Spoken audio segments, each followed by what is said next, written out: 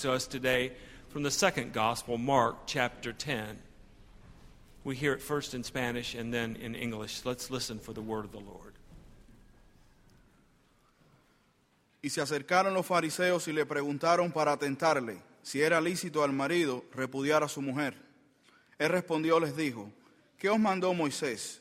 Ellos dijeron, Moisés permitió dar carta de divorcio y repudiarla. Y respondiendo Jesús les dijo, por la dureza de vuestro corazón os escribió este mandamiento. Pero al principio de la creación, varón y hembra los hizo Dios. Por esto dejará el hombre a su padre y a su madre, y se unirá a su mujer, y los dos serán una sola carne. Así que no son ya más dos, sino uno. Por tanto, lo que Dios juntó, no lo separa el hombre. Some Pharisees came, and to test Jesus, they asked, is it lawful for a man to divorce his wife? Jesus answered them, what did Moses command you? They said, Moses allowed a man to write a certificate of dismissal and to divorce her.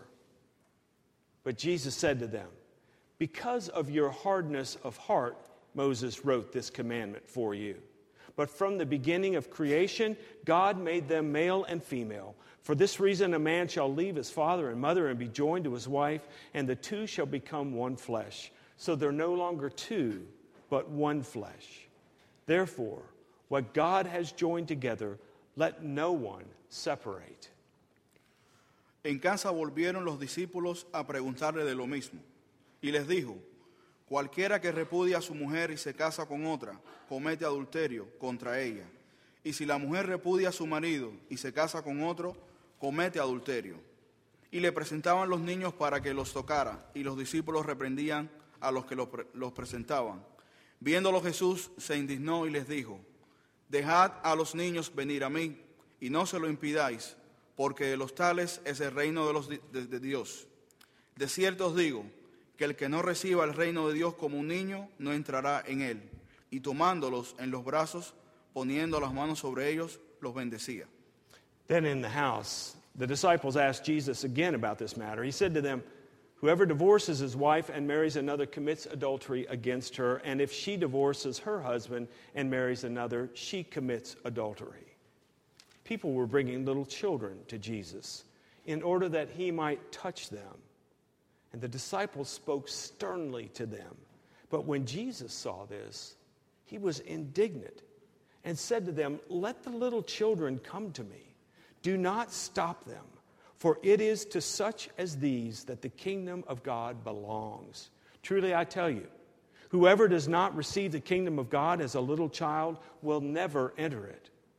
And Jesus took the children up in his arms, laid his hands on them, and blessed them. May the Spirit of God speak to this people of God. Together we say, thanks be to God. Be seated, please.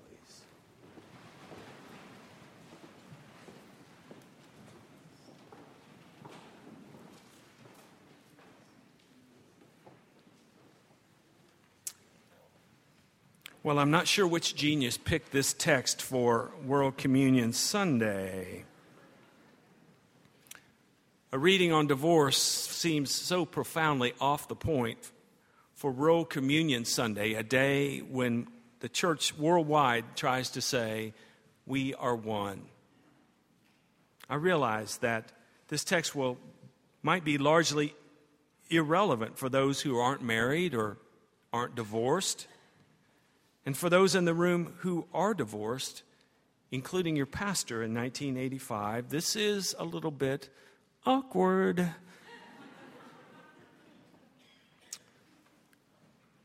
Mark tells us that the Pharisees came to Jesus asking, is it lawful for a man to divorce his wife, in order to test Jesus? What is the test? Well, I noticed a couple things first. As I hear their question, first, I notice how the language, how even the way the question is formed, reveals the power differential in the relationship. Did you notice it's not man and woman, which would speak to gender, or it's not husband and wife, which would speak to role, but rather it's man, the male power gender, and his wife, the role. So immediately you see by the way the question's asked that the men have the upper hand And we know that in first century, this was certainly the truth. There was exploitation, there was domination. The second thing I notice is the question itself. They don't ask, these Pharisees, is it lawful? They don't ask, is it right for a man to divorce his wife? They ask, is it lawful? Their focus is not on relationship, it's on the law, the rules. The fact that women are being dominated in first century Israel does not seem to bother the Pharisees. There's no record that I'm aware of Pharisees necessarily advocating for God's justice. They're not the prophets. It seems that their role in the Jewish society is to kind of keep the peace, contain the religion, keep them out of the attention and the crosshairs of the empire, out of the attention of Rome. And so one of the things that they need to do is shut up this upstart preacher named Jesus, and thus the test. Again, they don't care about exploitation. They're not really defenders of the people. And in case you haven't noticed, they're all men. So, what's the test? I think that the Pharisees knew that Jesus would not like their ace in the hole, this certificate of dismissal that they can trace all the way back to one of the patriarchs of the faith, none other than Moses himself. They know Jesus won't like that, even though Moses' intent wasn't to allow men to be dominant of women, but rather just the opposite, to call men to a kind of responsibility in the process of divorce, to set some limits. But over the centuries, this requirement that Moses has given them has been turned into a kind of loophole, a way to get out of responsibilities. And the Pharisees know that Jesus is going to want to stand with the victims in divorce in the male-dominated culture. That is, to stand with the women who have no social safety net in that day. And when he does, they predict, they'll be able to pit him and his concern for the victim, the women in divorce, over against Moses. There's the test. So, Jesus, lawful for a man to divorce his wife? Jesus lets them make the case. What does Moses say? And they say, well, he's given us this certificate of divorce. Boom, there it is. Take that, Jesus. Here's the rule, here's the loophole, here's our justification. Now what are you going to say? Jesus doesn't even address the question of Moses except to say, Moses gave you this because of the hardness of your hearts, because you're a rule-based religion rather than a relationship-based religion. From the beginning, this isn't what God intended. This wasn't God's design for the world. Jesus goes way past Moses, all the way back in their shared history to Adam and Eve and God. From the beginning, here's the dream of God. Here's the original design. It's about oneness, not about power games, not about domination or exploitation, but oneness. It's about harmony, not splitting up or quitting on relationships. It's about working together, not fighting, not hurting our children, not complicating our lives. It's about blessing each other, not tearing each other down, not competing, not trying to one-up each other. In other words, we human beings are designed in marriage, in church, in the world, in all our relations, to live in communion. Communion. Communion isn't just a meal we eat at church. Communion is the posture of the kingdom of God. You think about nature, how it works in harmony. Yes, there are difficult pieces. There are things that happen that cause pain and disorder, but ultimately it works in harmony. And that's the way humanity was created to live. And I realize that this lectionary reading for this morning about the Pharisees raising the question of divorce is exactly what we need to talk about. Because whereas rule-based religion says we can divide, relationship-based religion says we are one. What God has joined together, let no one put asunder. Isaiah the prophet saw it. He knew this was still the dream of God, that the wolf dwell with the lamb, that the leopard be able to lie down with the young goat, that the calf and the lion be able to live together.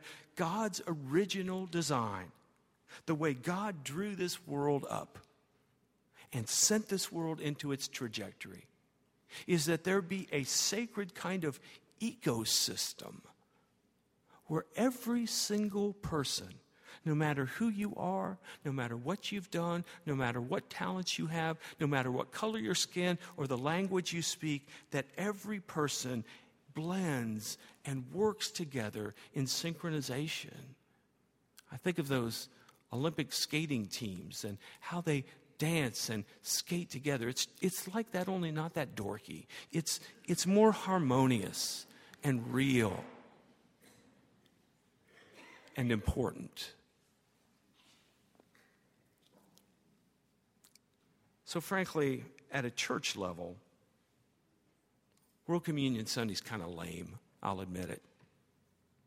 We claim to be one with all the church, but we didn't even invite the Presbyterians from up the street to come down on this one Sunday to join us, much less a church from across town or a church with whom we might have disagreements.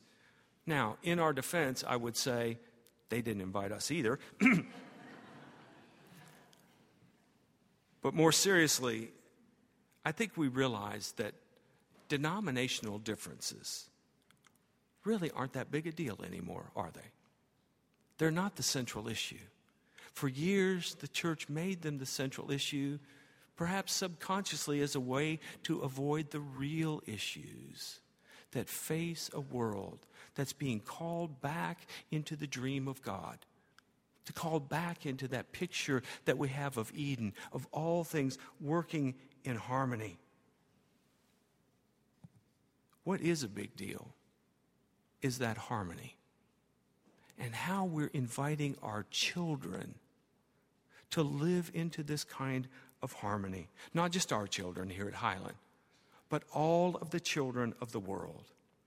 And it almost feels planned or staged that at this very moment when Jesus has steered the question about divorce to God's larger intention from the very beginning, that at just that moment a group of parents come with their children to have Jesus bless them.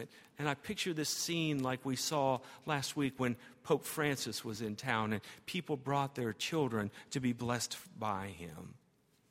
Here at Highland, during the weekday, we have the opportunity to watch the little children who come with their parents.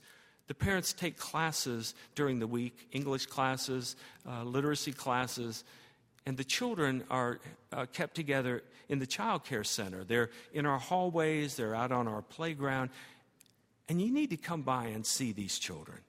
Babies to about 3 years old, I'd say, a full array of colors and nationalities and sizes and shapes of their eyes and the texture of their hair. It's amazing. And they're all so equally beautiful and precious. And when you look at any one of them, you realize they bear the image of God in their little faces. Yes, I do see their runny noses.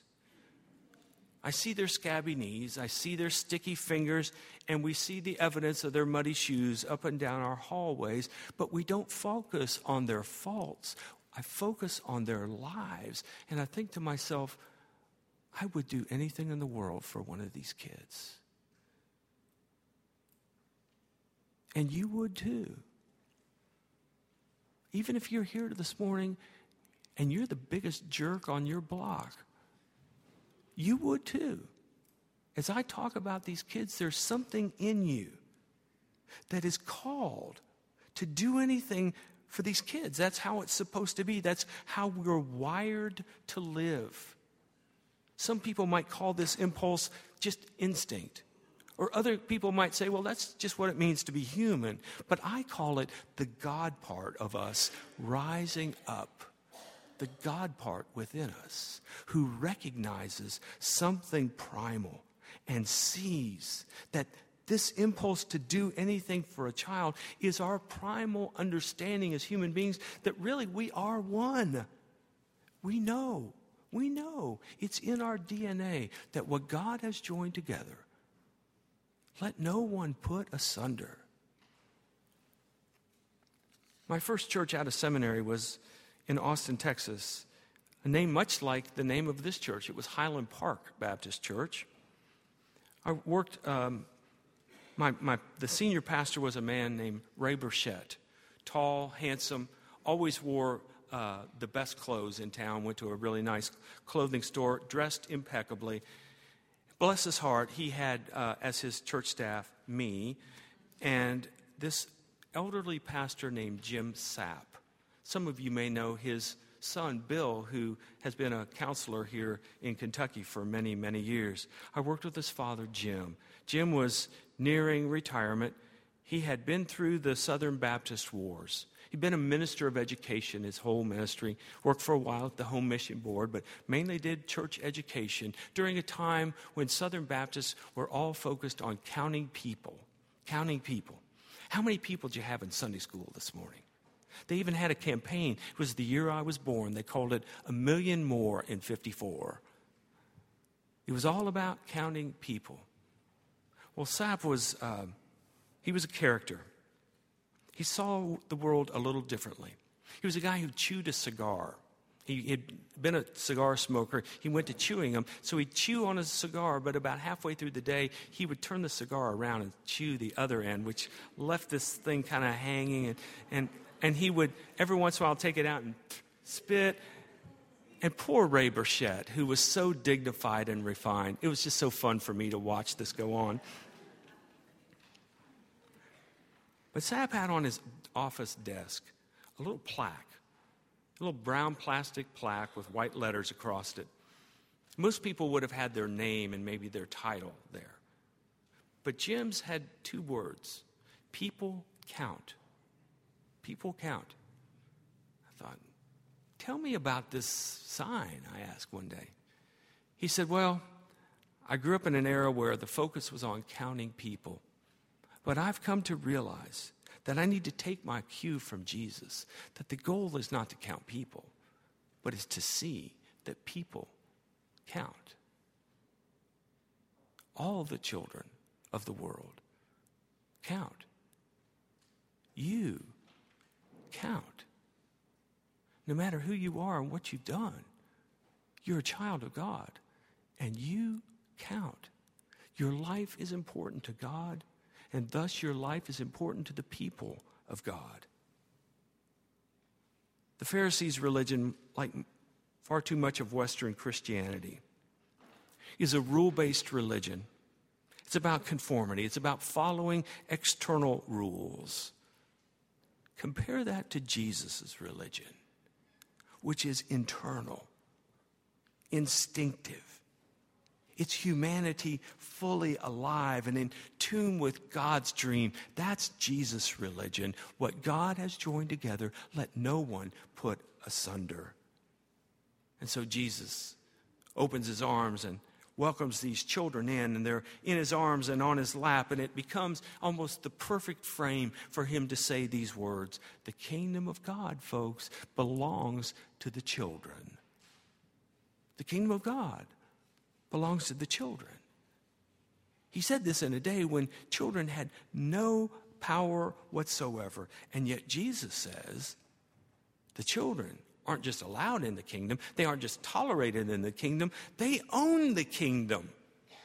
They're going to set the menu for the banquet. They're going to be the ones who decide what the password is, and they'll decide whether they're going to let you in or not. But here's the good news. They will let you in. Because children are forgiving and trusting And they operate out of this natural, God-given knowledge that we are one. That what God joins together, no one should put asunder. So if, according to Jesus, the kingdom is owned by the children, we need to memorize their passcode. Here it is. What God joins together, let no one put asunder. Let's pray together.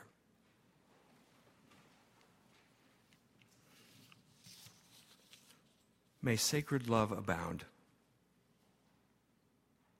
May we be given in this day the eyes to see all of your children, the heart to embrace all of your children, the hands and the feet willing to step into your work of love and do it. And may we begin, O God, with the deep realization that we, each one of us, are so deeply and intimately loved by you. May this truth awaken us this day and send us out of this place to be more fully your people. In your holy name we pray. Amen.